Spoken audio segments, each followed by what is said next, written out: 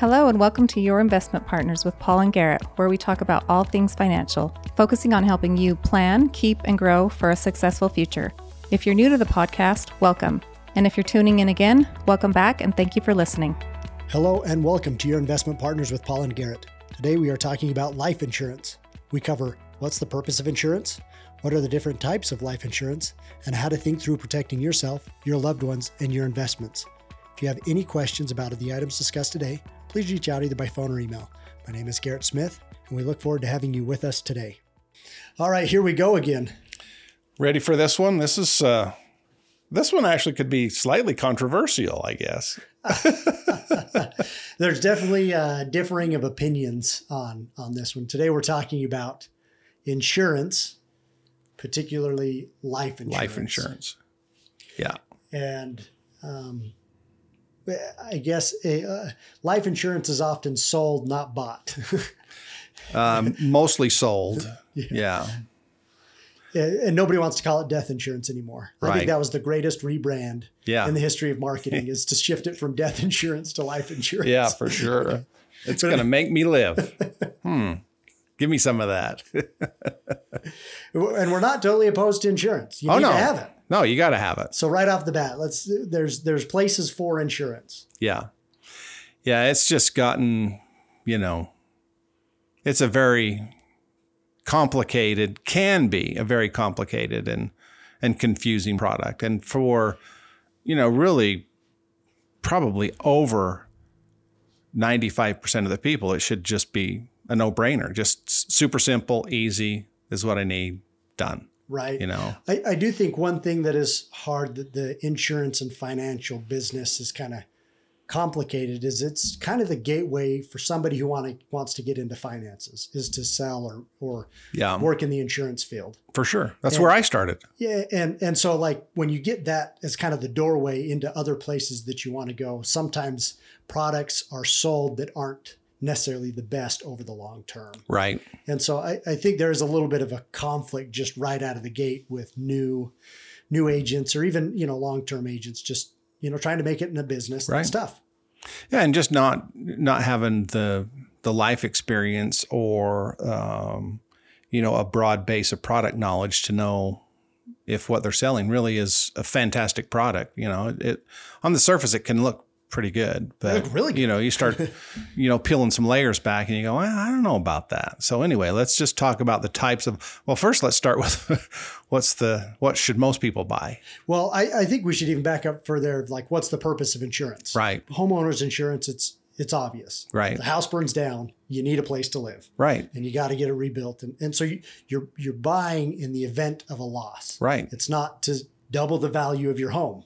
Right. It's if something were to happen to the home, it's insured against that. And health insurance works the same way. You really ought to have it if at all possible. Disability insurance the same way. If you get hurt on the job, you can't earn income. Auto insurance. Got to have it. You don't want to be buying a new car because somebody ran into you and didn't have insurance, or you ran into somebody and I mean, it's just insurance is kind of it's a necessity in American life. Especially if you're looking to build and preserve some wealth. Sure. Because it's always those unexpected expenses that can really set you behind. Right. If all of a sudden you had to rebuild a whole house on your own, most people's financial lives can't handle rebuilding a second house. And so there's really only two reasons to buy life insurance. And for 99% of the people, it's because somebody's reliant on your income, basically. So in the most pure form is, you've got some kids, you got a wife, you got a mortgage, you got some debts, and you're the, kind of the primary breadwinner. There's risk there because if you get in a car wreck and die, then, those obligations don't stop. In the purest sense, that's what life insurance is for, is to provide liquidity and income protection for, people who are left behind. Yeah. And I think the same thing is covered for those, maybe if one person's choosing to stay home, for sure. Insurance can cover that as well, because there's obviously uncompensated work that's happening. And if something were to happen, childcare expenses are still going to be there. Funeral expenses. And, there's just, So if there's dependents, there should be insurance. Yes, absolutely. And the best way to insure that is just with, everybody's heard the term, it's term insurance. It's just pure death benefit. It's cheap. You hear advertisements on the radio all the time. Term insurance used to be like a real negative. It was before about, I would say probably around 1980.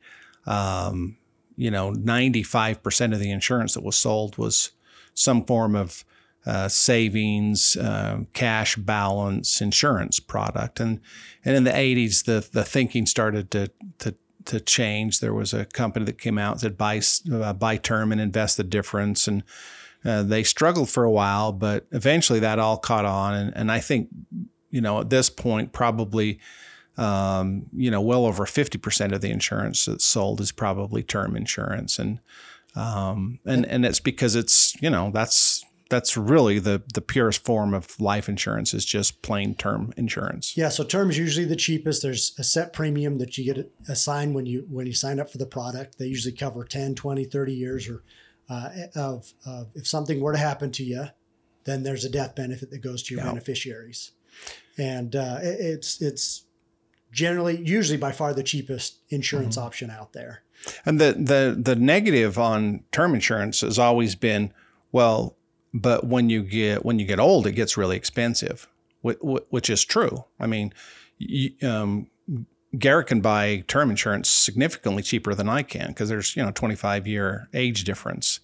The difference is he needs a lot more insurance than I do, because he's got 3 kids at home and a mortgage, and I don't have any kids at home, and I've got a pile of money that I've saved over my life, and so if something were to happen to me, the family lifestyle doesn't change at all. So I actually don't have any insurance right now. Because you're self-insured. I'm self-insured. You eventually, the goal is to flip that switch of, I was relying on the insurance company to cover while I'm accumulating. And then as you get to the distribution phase, you've in essence become self-insured. I can cover my basis, and there's less dependence on you usually later in life. Hopefully. So that brings up the other reason sometimes life insurance, the other legitimate reason life insurance is sold is sometimes you get in a situation where the estate gets so large that there's some estate taxes that are going to, be assessed on the estate. Right now, each person can pass on, it's somewhere around $13 million. It moves every year. But and if your estate's over $13 million, you have to pay estate taxes. It's basically a death tax. Yeah, that's a better way to put it. So a couple can pass on, right now, $26 million. So if your estate's over $26 million right now, and you don't want the kids to carve death taxes out of that to Uncle Sam, then you could argue that there's a reason for some life insurance there to provide liquidity to pay the estate taxes instead of diluting the estate to the kids. So that's a whole nother subject, but that probably affects less than 1% of the population right now. Yeah. And that's the part that draws all the headlines. Yes. This big, wealthy billionaire family's doing this. Maybe you should too. Right. This super successful football coach that makes tens of millions of dollars a year is doing it. Maybe you should too. Well, it's running into those estate limits. And so it's for a different purpose than an investment vehicle, if you will. Right. Yeah. So it's always, anytime you're buying insurance, you got to be asking the question, what am I insuring? And that's always what you got to keep in mind. Is it income with dependents? Is it estate limits that you're trying to work through? And if there's no legitimate reason, or if there's no traditional reason, then you got to kind of back up and double check your diligence on the product. Right. So that's the first one. We spend a lot of time there is term life insurance. 99% of the people, it's the first place you look, likely going to stay in that area. It's what we've both done personally, because it's cheap and it gives you coverage for the years that you need it. Right. And then you save and invest to be self-insured down the road. And then you can do it generally at a lower cost, typically higher returns just because there's not as many fees associated with, basically buy term and invest the difference. Right. Investment options have become extremely efficient these days, and you can get, very, very low cost options there.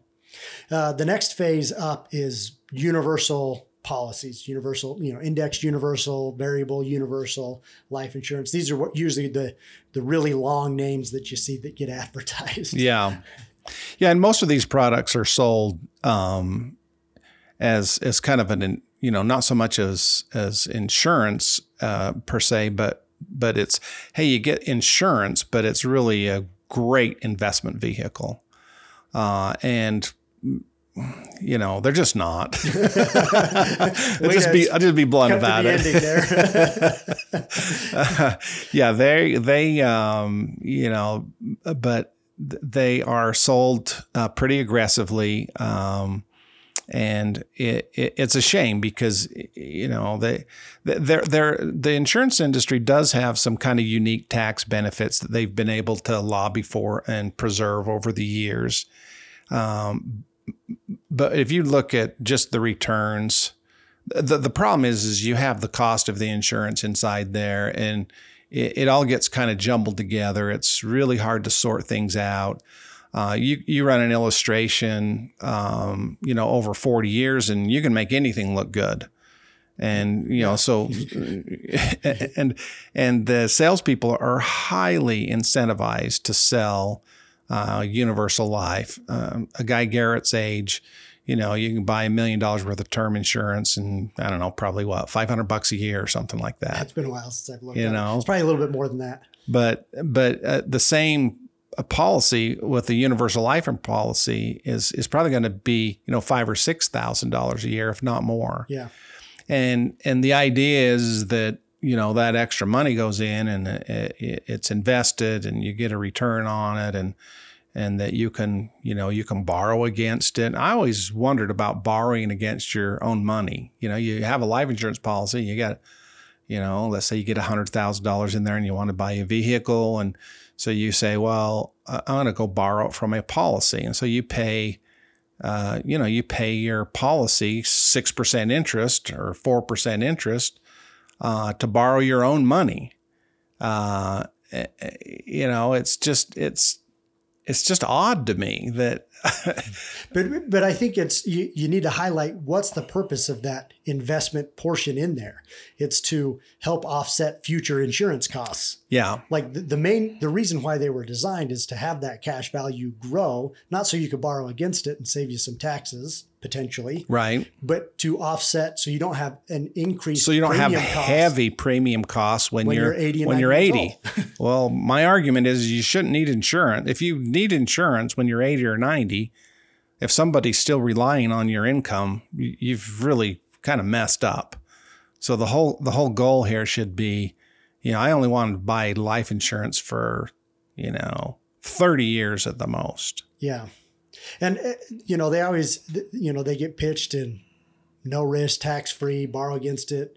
Phrase I often hear is be your own bank. That comes around about every 5 or 7 years. I feel like that sales pitch comes back through. Yes, it does. And it's the pitch is great. And because every time it comes around, I go, well, maybe I've missed something. So I'll look again. Yeah. So you go down the road and you look again and you go, oh, it's the same thing. They've got caps, limits, they've got charges in there. And those are all. So when you have an investment in there, whether it's fixed or variable, tied to an index or just a set rate of return, those are all at the will of the insurance company to adjust how much they charge and what their caps are. And so that is the floors and the caps you always have to keep an eye on, because it's not you that can choose how much of that return you can participate in. Like if the stock market goes up 10%, what's your cap on that return? It's up to the insurance company, and they get to change that depending on how well the policy's doing. Right. And so we've seen those get throttled all the way down to 1% when you think you're getting full market participation. Right. And it's up to the will of the insurance company. And so, always have to be careful who is in charge of the policy to make the changes as times go on, because for universal policies, you can make some changes. You can decrease your premiums. You can decrease the benefits. There's some flexibility there, change. But there's also some things the insurance company can do. Exactly. And trust me, they will do what they need to do to protect themselves. And of course, they're a business. Sure. It doesn't do anybody good if the insurance company goes broke, right? So they have self-preservation is their main objective for sure. I think one of the other clues that people can really take a good look at on whether to buy a policy or not is what kind of surrender charges. And a lot of insurance products that are sold. So again, we're talking about mostly universal life, whole life products. You can put money in them for 2, 3, 4, 5 years, and if you decide you want to cash them in, there's nothing to cash in. The surrender penalties are so heavy that you get into them and you can't get out of them, and that should be a huge red flag. If and that has a direct correlation to the amount that the insurance agent is receiving as a commission. And I've been in commission sales before. I don't have anybody against anybody making a living selling product, but the life insurance industry, it's a lucrative sales process because it is a difficult job. And, but our objective is to, protect clients and put out accurate information.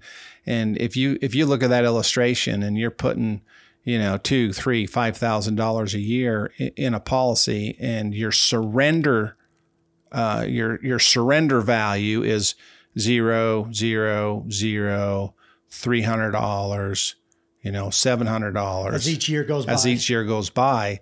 That tells you that that was a very, very lucrative policy for the agent to sell. So if you do want to go down that road, you like the idea of having a cash value policy, you can buy universal life type products that are what they call no load universal life products, and they're available. You can go out and we can help you with that. Identify one if you want. But they're usually not sold by an individual. They're not going to be sold by an individual because there's no money in it. Yeah. Right. So you can get the same product without the downside of the heavy surrender penalties and things. And I also think one thing to highlight here is there's other ways of accomplishing all of these different pieces. Universal Life tries to package about 5 different things in one. Yep. Well, if you break them apart, you can still have an investment vehicle.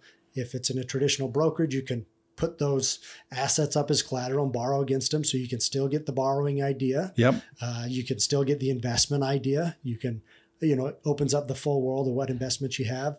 And then if you put term in there with it, it's kind of the combination of the two. Well, and the nobody should even remotely consider cash value life insurance unless they're fully maxing out a Roth IRA. Oh, for sure. Because a Roth IRA has all the advantages that they claim that universal life products have, with none of the downside. Especially the charges. Especially the charges. You don't have to borrow your own money. It grows tax-free. You pull it out tax-free. All the good stuff that they say about these universal life products. A Roth IRA has all of those, all the positives and none of the negatives. Yeah, it is a great option to go down that road. And then the last area is whole life insurance, and that's kind of the advantage there is your premiums get set. It is the same your whole life, and it guarantees coverage your whole life. Yep. You don't have to tweak and adjust, because that's one of the risks of universal life. You kind of got to steer the ship to make sure you can keep that coverage your full life, or you can run into some significant tax consequences, or just lose out on all the funds you thought you had in there. Yep. And whole life insurance, the insurance company is taking the full risk, and they just say, for this coverage, this is the premium, and we will guarantee coverage your whole life. Yep. And so that's the idea of whole life insurance, and you usually end up with a significant cash balance in there as well. But that's going to offset future charges in the policy as well. That's what that cash balance is particularly designed for, is to cover future expenses of a full life coverage policy. Right. So insurances are a great thing. It's just making sure they get covered to the right area and you're getting the protection that you're wanting and not necessarily paying for some things that you don't necessarily need. Yeah. We're fans of insurance in the right instances for the right reasons. But buying one that's maybe unnecessary can lead to, a lifetime of expenses of sometimes throwing good money after bad. Yeah. I'd ask yourself the question does my homeowner's insurance have a savings account with it? No. Does my car insurance have a savings account with it? No. So there's a clue. Yep. And so if you have one and you've come and you think it's a great idea, we review these often for people. You're more than welcome to send them our way. We'll talk you through what they look like. We're not going to make the decision for you. We'll just point out this is how it works in this instance. There's usually a hypothetical or a kind of a guide of this is the best case scenario for it. And we'll point out maybe some areas where it may not live up to what it is, or maybe it will. Because if it's a good one, I want it. Sure. Yeah. If you got a really good one. I'm open. If I find one that's just killer, I want in. Yeah. If this thing was if I find one that's near as good as the current salespeople say it is, I want one. Yes. It's just all the good things are emphasized and all the negatives are pretty well suppressed through that sales process for the most part. So be careful. And if you want to, like Garrett said, we'll review them if you need to. And we don't sell insurance. So, we're pretty open about just looking at them and giving you just a third party opinion, uninterested opinion about what you have there. Yep. All right. Until next time. Thanks again. See ya. Thank you for tuning in and listening to Your Investment Partners with Paul and Garrett. If you like what you heard, be sure to subscribe to our podcast on iTunes, Spotify, or wherever you get your podcasts. Also, visit us at ascendinvestment.com, where you can subscribe to our newsletter to keep you up to date. See you in the next episode. Kessler, Norman & Ride, LLC, DBA, Ascend Investment Partners is a registered investment advisor. Advisory services are only offered to clients or prospective clients where our firm and its representatives are properly licensed or exempt from licensure. No advice may be rendered by Ascend Investment Partners unless a client service agreement is in place. The opinions expressed in this podcast are for general informational purposes only and are not intended to provide specific advice, performance data, or recommendations that any particular security, portfolio of securities, transaction, or investment strategy is suitable for any specific person. This program is only intended to provide education about the financial industry. All opinions contained in this podcast are subject to change at any time without notice. To determine which, if any, investments may be appropriate for you, please consult with your financial advisor prior to investing. Any past performance discussed during this podcast is not guaranteed of future results. As always, please remember that all investing involves risk and possible loss.